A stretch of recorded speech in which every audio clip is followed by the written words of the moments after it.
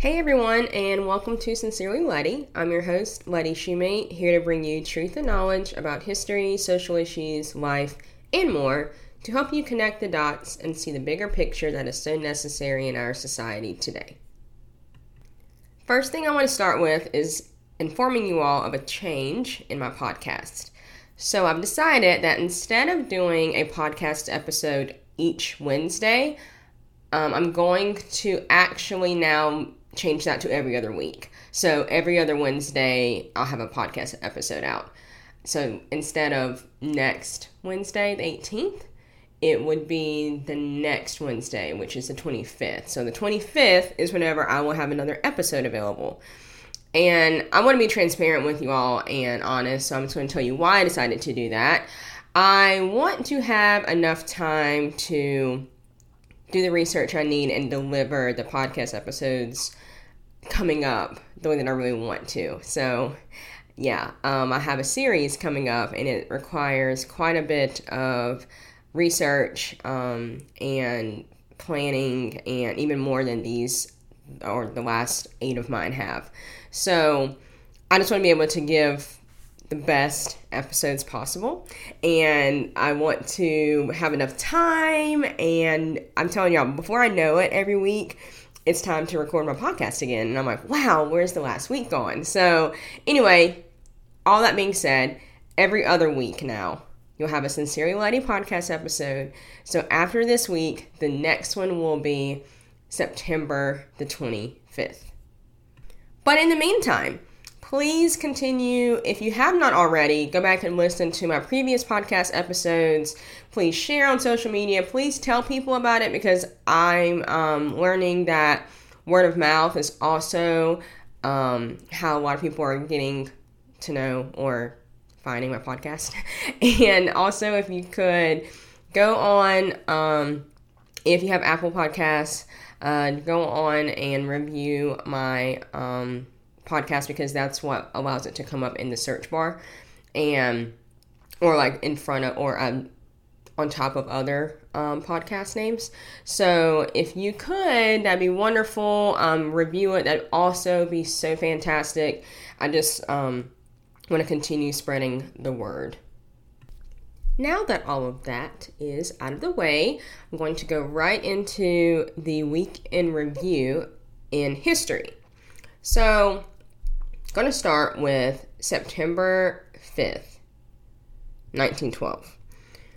On this day, an innocent black man whose name was Walter Johnson was actually lynched by a white mob in Princeton, West Virginia. He was accused of assaulting a white girl, and after he was accused, a lynch mob kidnapped Mr. Johnson from police custody and strung him to a telegraph pole in the presence of the sheriff, armed guards, and the judge. After the lynching, authorities acknowledged that Mr. Johnson had actually been wrongly identified and innocent of the alleged assault. But, you want to know something else? No one was ever arrested or prosecuted for his lynching. So even though they knew that he didn't do it, and people murdered him, which really they murdered him because he was black, and if you were accused of doing anything to anyone white, especially a white woman, that was just means for you to die. But even with all that, they just still didn't even convict anyone. That was in 1912, not 1812, 1912. Next up, September the 8th, 1959, Clyde Kennard applied for admission to an all-white school, which was Mississippi Southern College. He applied there for the second time and vowed to sue for racial discrimination if he got rejected. So Mr. Kennard's credentials met the criteria for him to be admitted there, but he could not provide references from 5 alumni in his home county. This is one of the requirements that allowed the school to maintain the segregated student body and reject any non-white applicants without broadcasting a white-only policy.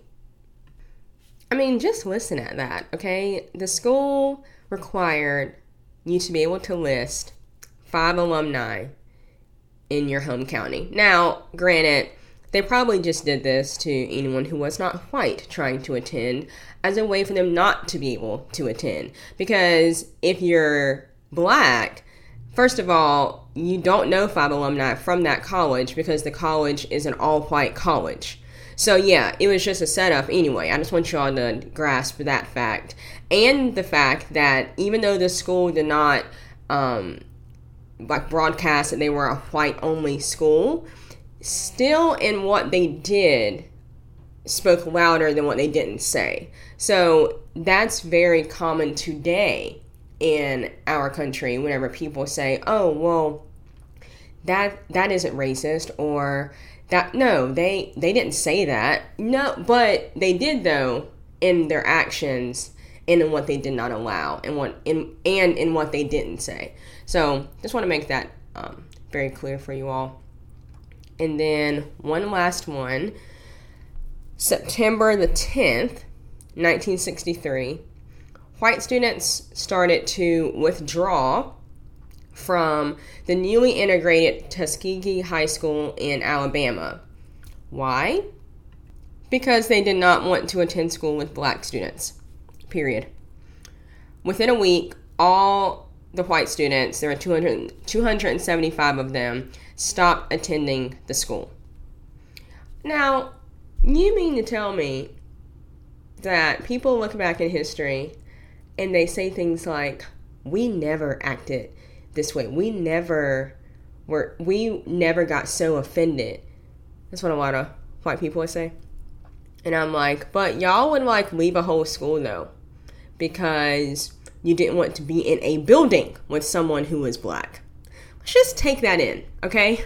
Let's just take in really who's fragile, all right? Let's just take in the racism and the hate with this. And now this was 1963. This is not a long time ago. And that's another thing that I wish more people would grasp, is the fact that just because you see the word history doesn't mean that it was 300 years ago. No, history is 10 years ago. History was 5 years ago. And this date, 1963, both my parents were alive. Okay? My dad was 18 years old. This is not ancient history.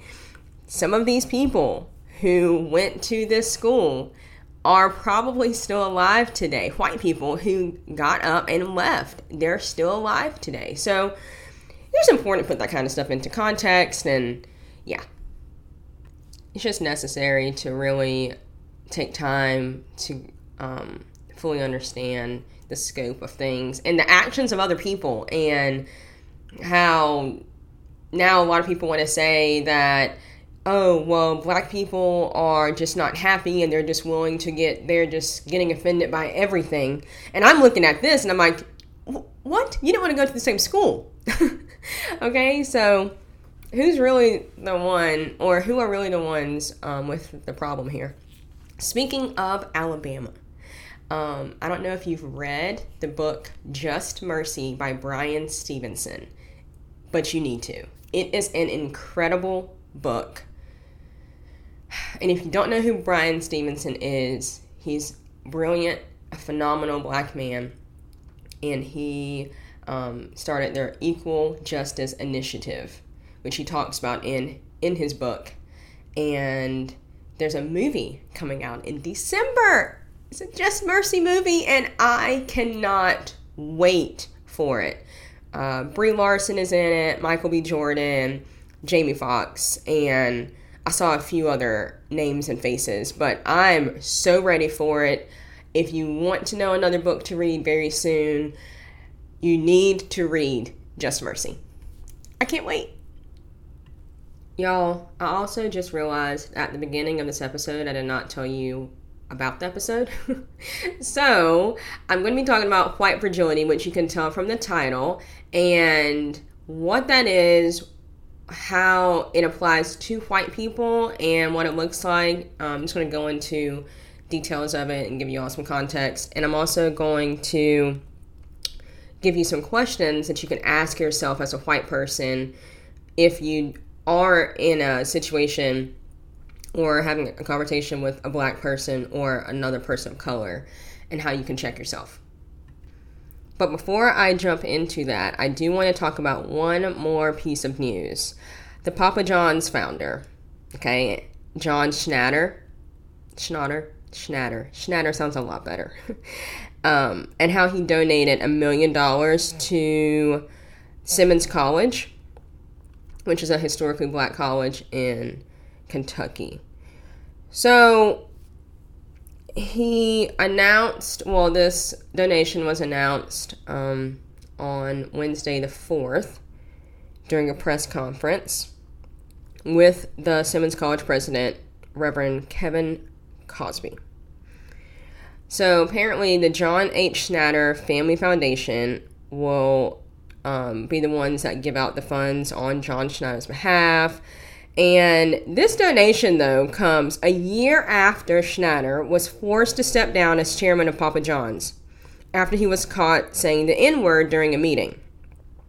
He was complaining, so apparently what happened last year is he was complaining about the controversy surrounding his criticism of the NFL's response to players protesting whenever he used the slur.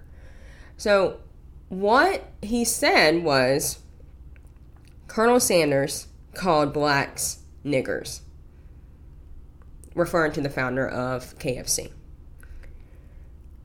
And the restaurant chain experienced a lot of backlash. A lot of black people were very upset about this. I was upset about this. This was very problematic.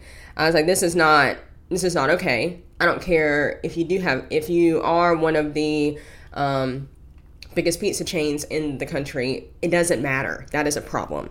And so apparently also the Reverend Cosby at Simmons College sees no problem with this. He basically said that what we say and mean is often misrepresented, but the pain of words, the sting fades. Actions speak louder because a lack of action through generations has caused pain throughout the generations. The black community has heard far too many false words, but today, this action, this generosity, specifically for black education and uplift, speaks louder. I want you all to know that I do hope that people change their ways.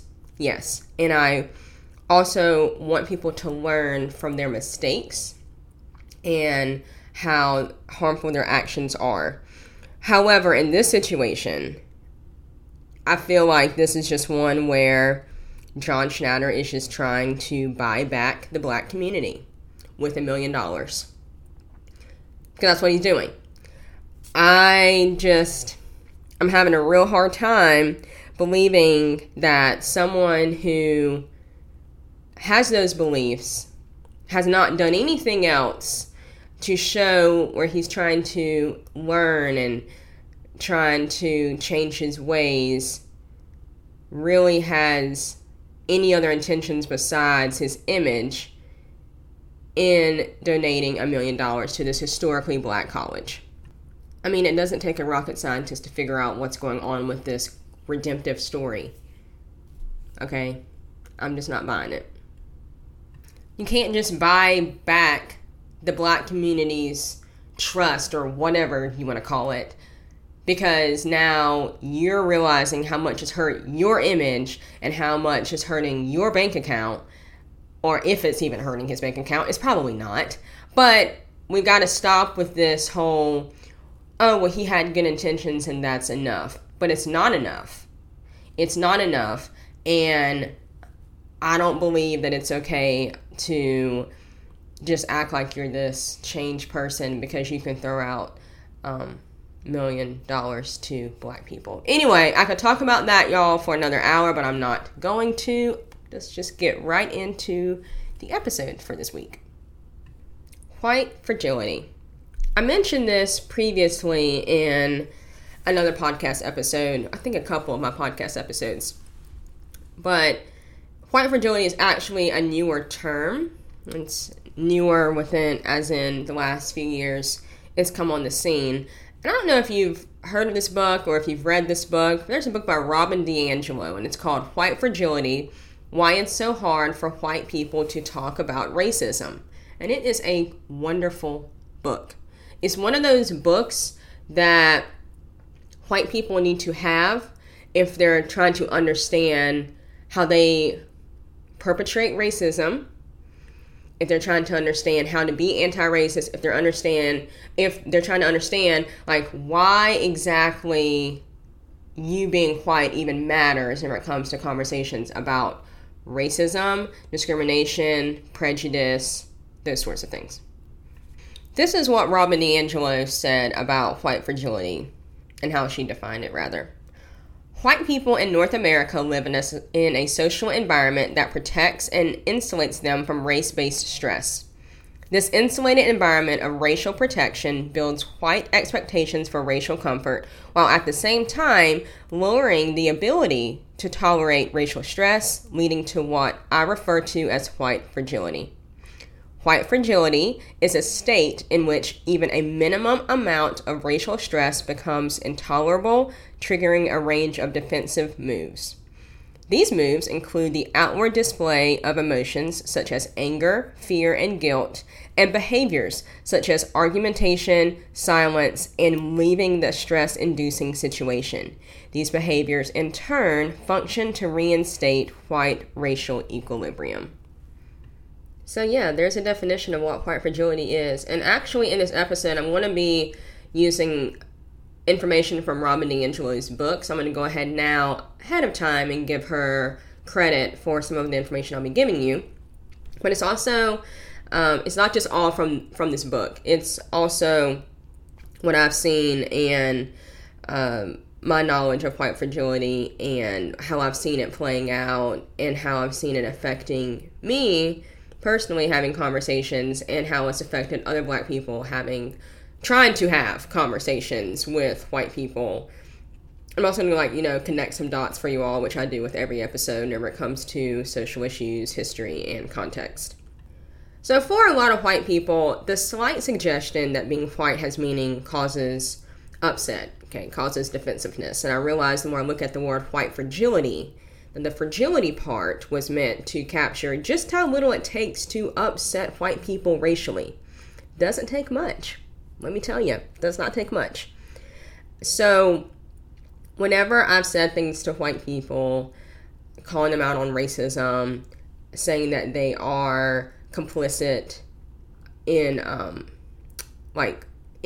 racism, and point out their implicit biases or anything like that, there comes defensiveness. Okay, I won't say it happens with every white person, but most. Okay, there comes defensiveness, whether they voice it outright, like right then, or whether their body language changes. Okay, whether their facial expression changes, whether their mood changes, their attitude towards me changes. Okay, those are subtle indications that they are becoming defensive. Yes, I pay attention to body language and all that stuff in conversations because it's necessary to pay attention to what's not being said, especially whenever you're having hard conversations. And then, though, with some white people, it's become, well, I'm not like that. I'm not racist. Okay, well, let's just not jump yet, okay? We're just trying to have a conversation here. But it erupts in defensiveness. And I think it's a kind of like weaponized defensiveness because there are weaponized hurt feelings, weaponized tears, weaponized emotions. And if you look at it this way, and Robin DiAngelo kind of touches on this in her book, it's a kind of like white racial bullying. So it's a different way to look at it. And another way to see through what you're actually doing, whether you realize you're doing it or not. I'm going to talk about white progressives for a few minutes because it's important to include this group of people whenever you're having any discussion about, progress, for lack of better words.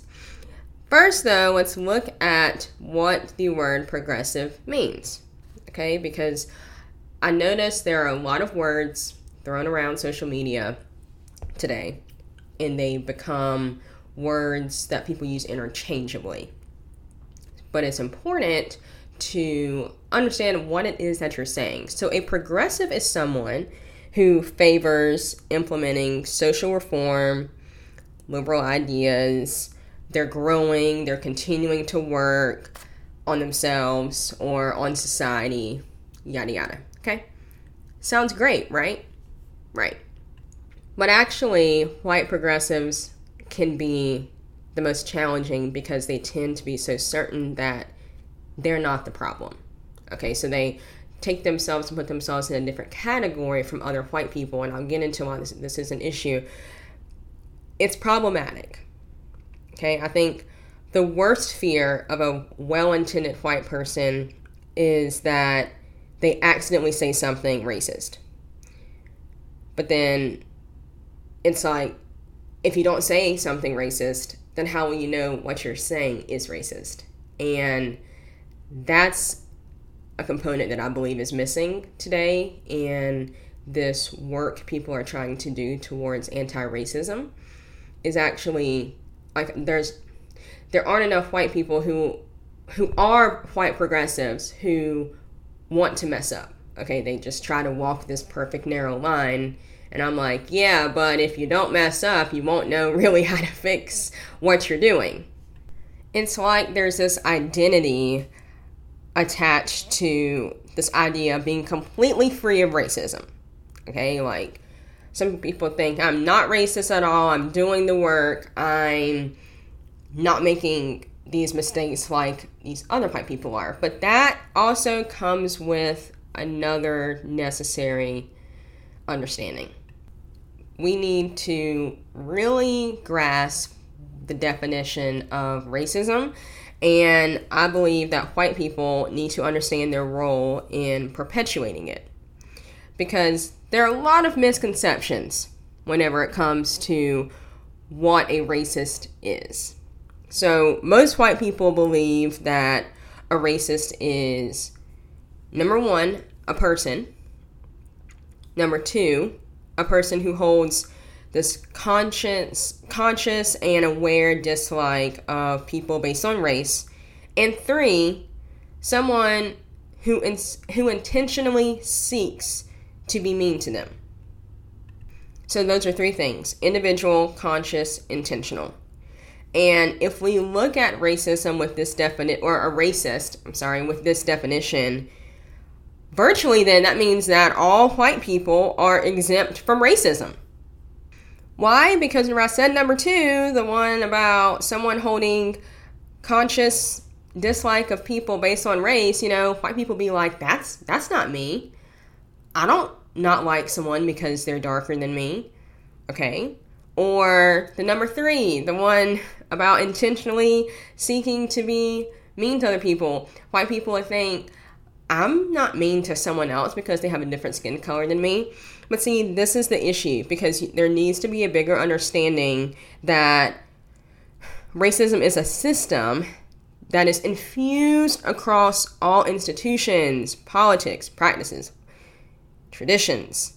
Like, it's a system we're all in, and we can't be exempt from it. I can't be exempt from it as a black person. I actually am oppressed by this system, okay? And you as a white person, you perpetuate this system because you are white. As long as you have this idea of a racist being a person who walks around and is mean to other people because they're black or because they're brown, or you have this idea of a racist being someone who treats other people horribly because of the color of their skin, then you're going to be defensive. Because see, here's the thing is, white people have been shaped by a racist system. That's something that you can't help, okay? You have racist biases and patterns and investments, and you're going to feel offended by that because you've been shaped by this society, okay? Because you're white. And this probably sounds like a broken record, but I say it often because people need to continue to hear it. This is something that people need to hear constantly, every day, so they can confront it, learn to deal with it, and learn what to do with this information. So if you actually think to yourself, that racism is this system that you are inevitably impacted by, it's really not so much about, oh, well, this is bad, oh, this is good. No, it's actually just you recognizing as a white person, I have benefited from this system. I have been socialized into this system. And what am I going to do about it? If I tell a white person they just did something racist, okay, and this white person is a white person who believes that racism is just a mean person who's not nice to people, then they're going to think I've just put them on the bad side of it and that I've just basically said that they're immoral.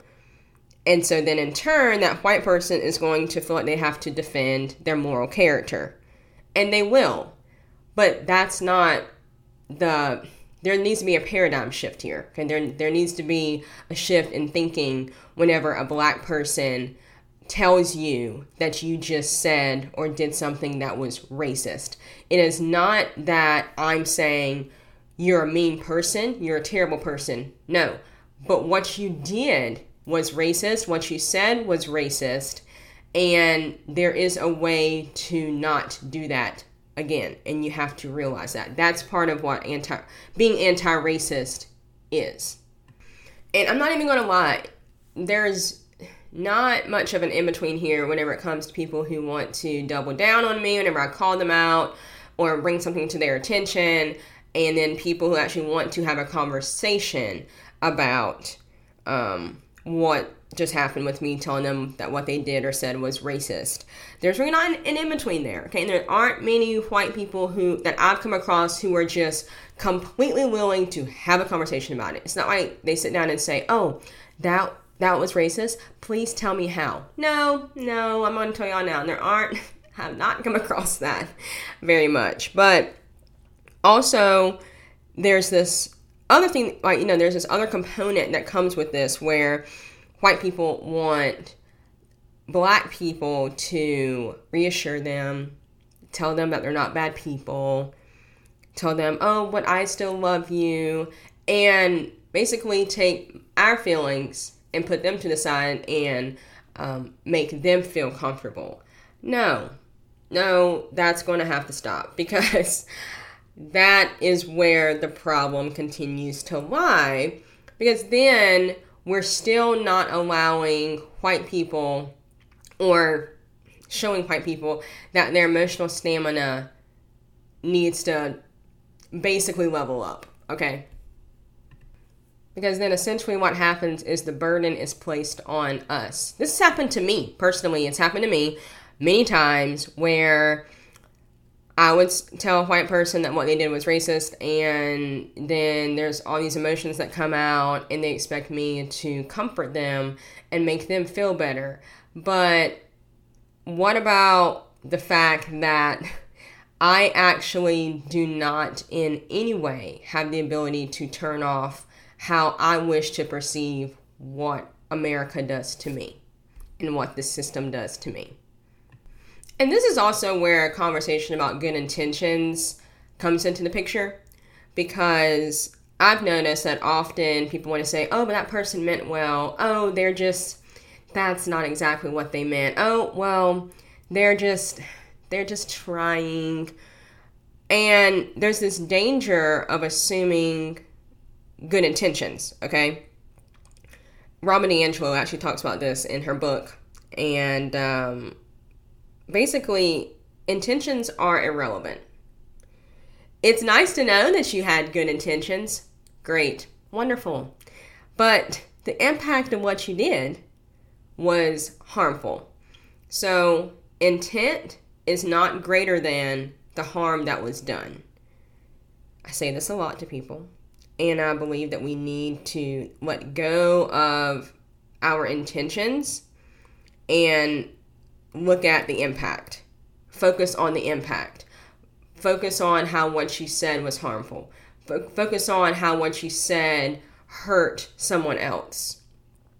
I mean, whenever you think about this outside of race, if you say something to someone at work that hurts their feelings about their work ethic or something, or how they didn't get something done, you may not have meant any harm, and then you think to yourself, oh, well, I didn't mean to hurt her feelings about not meeting the deadline, and you want to be apologetic, right? So think about any situation where you have harmed someone and how that wasn't your intention. What did you do? Like, you may not have said anything to them, or you may have tried to right your wrong. So why is that so hard for white people to do whenever it comes to realizing what they've said was harmful and how it impacted a black person or a person of color? There are groups sometimes that will come together and discuss racism and experiences and those sorts of things, and then there's sometimes a list of guidelines, or there are ground rules that are set, and these groups have black people in them, white people in them, people of color in them. And if you really pay attention to groups like this, and after reading White Fragility, I really started to think on groups that I know that exist. And I was like, wow, you know what? That might actually be true. So if you think about sometimes the guidelines that are put into place, they're about maintaining white comfort. Another problem. Because what happens is there's this power relation that's at play. Okay, it's like a tug of war kind of thing. And people are in different power positions in that room. So understanding this comes with knowing that the very things that might make a white person feel comfortable may be exactly what says to a person of color or a black person, don't be you, don't be yourself, don't be authentic, do not show your emotions, do not show when something I said hurt you, do not get upset, do not get angry. But then that's still centering white comfort. So you're actually then, in centering white comfort, you're still enabling white people to have their fragility, even if it looks like what you're doing is good. Does that make sense? I hope that makes sense. And I'm very glad that there are groups of white people, black people, who have you, who are trying to talk about these things. I just think it's also necessary to look at the dynamics of said groups and look at whose emotions you're actually centering during the conversation.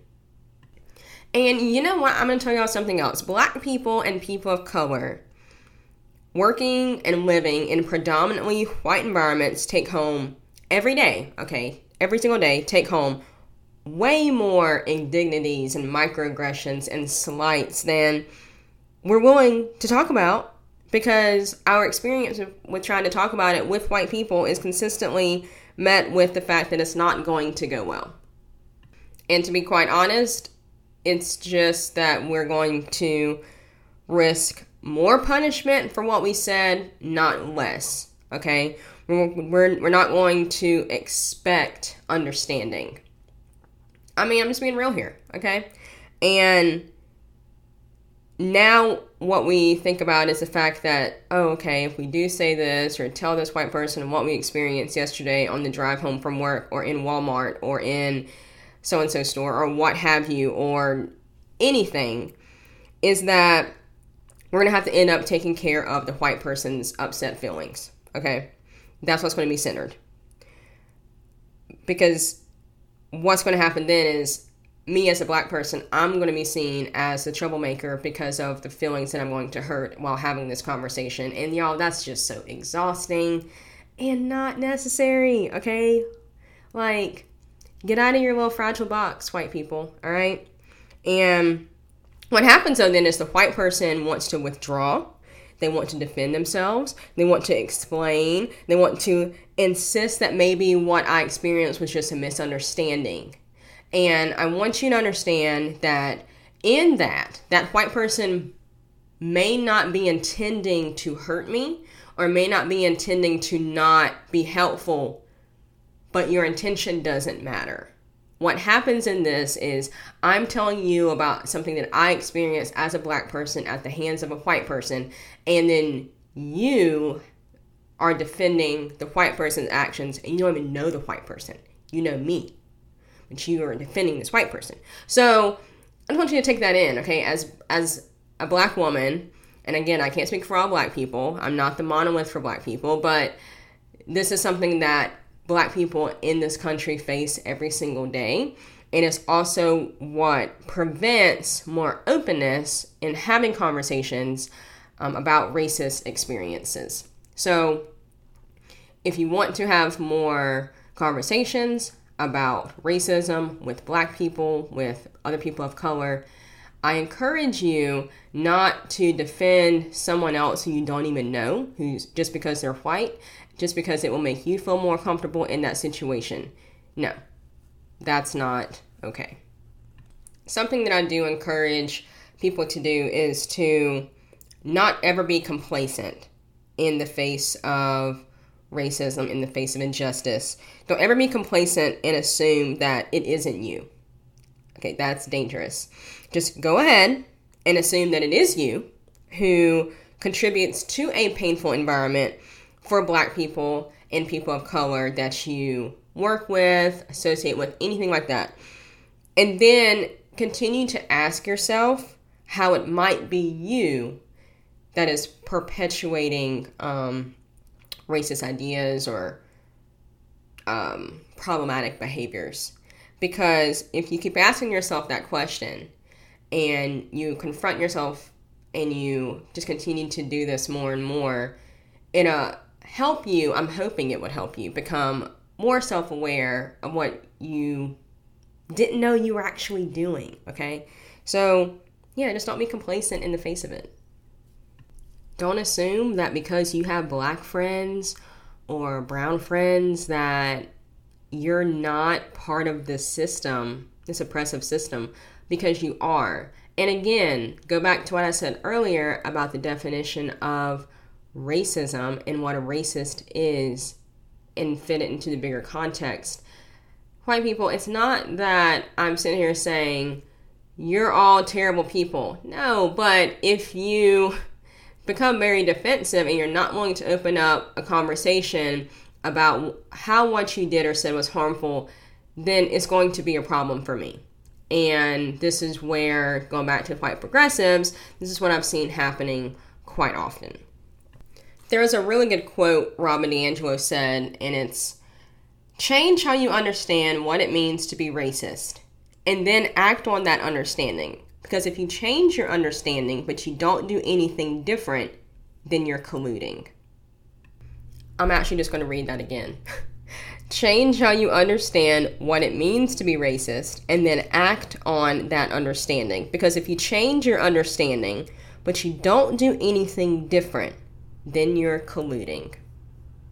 This isn't just for you personally. This is for you to also tell your white friends, okay? Because one thing I always notice too is that white people want to know, what can I do differently? What can I do to change? What can I do to work towards social justice, towards social reform? Well, it starts with you as an individual, you and your heart, okay? It starts with you coming to terms with the fact that you have been perpetuating racism in the system. It comes with understanding that you as a white person have been experiencing white fragility and that you have been defensive at some point in your life whenever a black person or a brown person told you that what you did was harmful. Okay, and it comes with being able to check yourself and being able to not be this, well, that's just not me kind of white person. Let me also add here that whenever it comes to having conversations about what white people can do differently and the harm that white America does, it can be interpreted, as I've experienced, as, well, black people are just never satisfied. Well, white people are always doing something wrong. Well, I've been trying to do my best and it's still not good enough. That's the wrong mindset to have with this, because if you start trying anything else new in your life, you're going to mess up, okay? You're going to not get it right. You're going to, you're just going to mess up. And the same thing comes with situations like this. So it's better to be receptive than to completely shut yourself out. Because if you completely shut yourself out and you don't want to have these conversations in fear of having to be confronted with what you've done wrong, then what are you really wanting to do? That's the question to also ask yourself, is what do you really want to do then? Are you really wanting to work towards change and work towards being anti-racist? Because if you truthfully do, then you've also got to give up that baggage of you're going to always feel comfortable, because you're absolutely not. You're going to feel uncomfortable. People are going to call you out, and you're going to have to face exactly what you've done and how it's been harmful. Because otherwise, what are you really doing? Be honest with yourself, and understand also that in this work, you're going to have to sacrifice what you're comfortable with. You're going to have to sacrifice feelings that you're used to feeling. No, you're going to have to sacrifice that. As a Black woman, I've sacrificed many times in conversations. I've had to sacrifice my feelings many times in the past for the sake of white tears. And I've gotten to a point in my life where I've stopped doing that. I've stopped because I still have to live in this country too. I have to live in this world too. And if also bringing in the Christian aspect of it, there's a lot that Christians always want to say about reconciliation and having the hard conversations. And it sounds fine and dandy until you actually have to do it and you realize what it takes, what you have to give up, and the price that you have to pay to actually live that reconciliation that you always want to talk about. So, yes, it is about extending grace to people, but grace has its limits. Grace has its limits, and one of the limits is centering white feelings in these conversations whenever there are Black people and brown people in this world and in this country who are consistently and continuously being oppressed by a racist system that you as a white person completely benefit from. Now, I'm going to tell you some questions that you can ask yourself, or white people can ask themselves. First question: am I using inappropriate humor to deflect in this situation? So one major way that I've noticed white people try to derail conversations about race is to inappropriately inject some type of quote-unquote humor, okay? That's just, y'all, that gets real old. I've seen online whenever a Black man was gunned down by police officers, and there's a video that's also going viral that shows proof of what happened. There will be a white person who posts a picture of like puppies or something, okay? Or they'll post pictures of happy things with a caption that says, I've just seen a lot of negativity on my timeline. Let's just spread some love. Let's just spread happier images. And these pictures, y'all, I've seen them. You may have seen them too. Get thousands of likes, okay?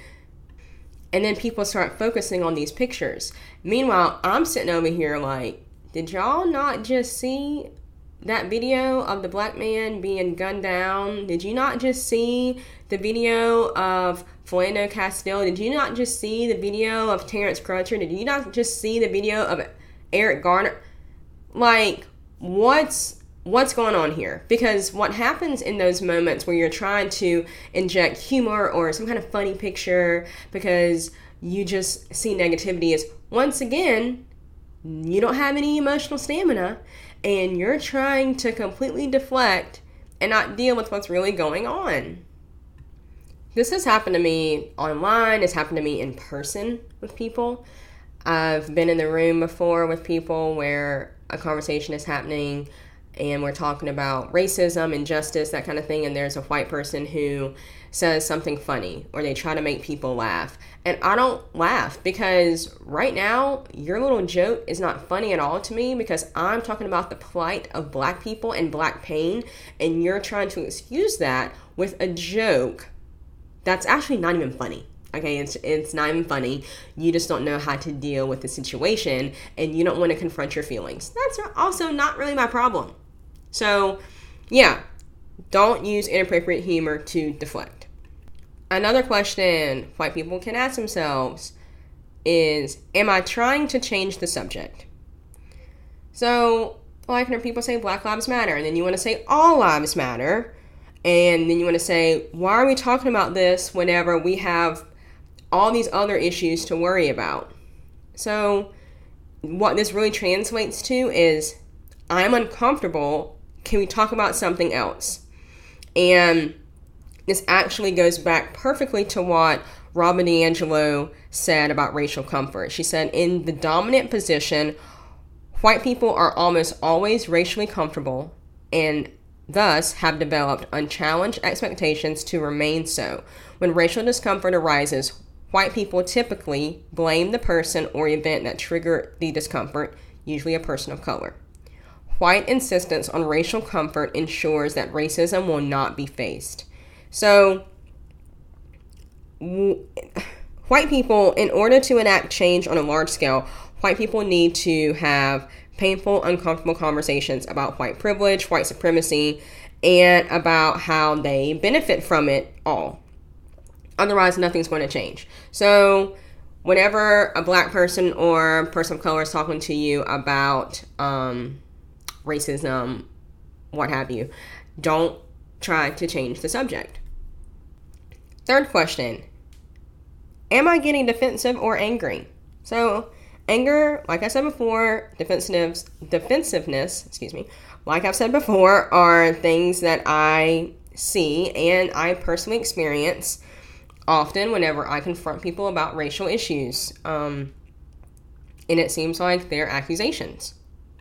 As a white person, you can know that white people historically have oppressed and colonized indigenous people, Black people, people of color, genocide, apartheid. You can know about all these things. You can know about police brutality and read about it and everything else. But I do know that whenever someone says something that's directed towards you personally, yes, it can hurt.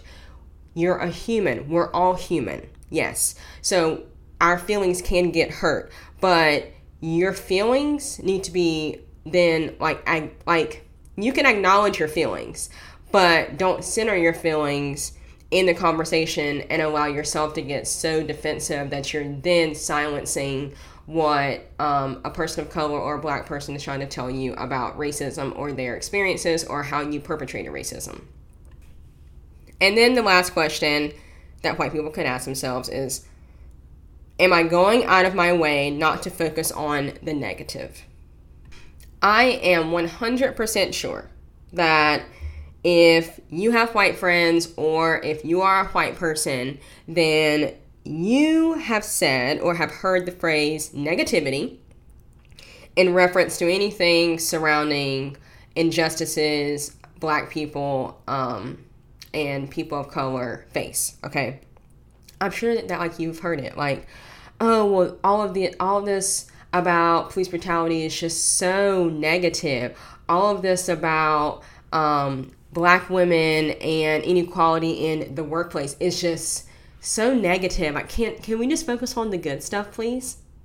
And then I've always also heard, let's just choose love and forgiveness instead of focusing on the negativity, because that's not what we're supposed to do. Actually, it is what you're supposed to do. You are supposed to look at what is wrong and not just completely sugarcoat it with love and forgiveness and happiness and sunshine and rainbows. Like, no, that's not going to solve anything. That's just completely putting a blanket over everything, brushing it underneath the rug, and not confronting what's really happening. Because we're not focusing on the negative. Okay, you see it as negative because you're a white person. Just because we say something that you don't like or that makes you uncomfortable doesn't mean that it's negative. It's truthful. It's fact. Look, facts are not the best, okay? Truth hurts, all right? There's a whole song about it by Lizzo. Truth hurts. Okay, it's not the same context, but truth hurts, okay? And just because I call out systemic issues and systemic racism and I point out the issue with police or I point out the issue with anything, it doesn't make it negative. It makes it truthful. And sure, saying things like choose love and forgiveness and happiness, especially after something horrible has happened, it looks and sounds kind of noble, but it's actually just another way to minimize Black pain. Yes, it just minimizes pain and recenters white comfort and white feelings. So think about it this way. Whenever you go to a funeral, do you walk in and tell the family who just lost a loved one that they need to cheer up and think positive and don't dwell on the negative? No, you don't walk in and say that. Because if you walked in and said that, people would be like, who is this? And people would also look at you like you don't have any concern for the family and what just happened to them. So if you take that in the same way, why then would you say, oh, well, we should just choose forgiveness and you should think positive and you should cheer up immediately after a shooting or immediately after we have seen a viral video of a Black man being gunned down by police, or immediately after anything where Black people are voicing their pain and voicing injustices. That's not, you shouldn't do that. I mean, you wouldn't do it at a funeral, right? And people are experiencing pain. So I want you to think about how that plays out in other circumstances and in other situations. You know, we often give people passes because they meant well or because they had really good intentions, but that still doesn't allow them to be held accountable for perpetuating racism and upholding white supremacy. Like I've said before, the end goal of anti-racism is to dismantle this system of white supremacy. It's not just about what racial progress looks like. It's not just about equal representation. It's not just about those things. It's about dismantling the system. But then in turn, actions that continue to perpetuate racism and white supremacy cannot also dismantle it.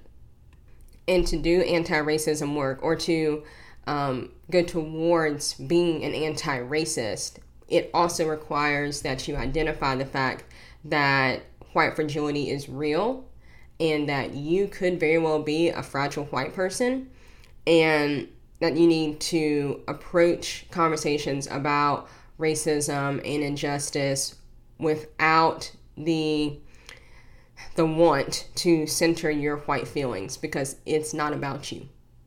It isn't about you. It's about Black people. It's about people of color. It's about racism and injustice. And it's about the fact that if we're actually going to continue to talk about wanting change and being the change that we want to see, then do that.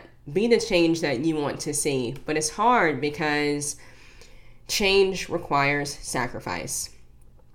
And sacrifice isn't always easy, y'all. It's not. But, this is something that I tell white people and my white friends often is the price of the ticket is high. James Baldwin always said that. He always said in his writings, or wrote rather, and he said in speeches and things that the price of the ticket is very high and people don't realize how much it's going to cost them in order to achieve what they're hoping to achieve whenever it comes to racial progress.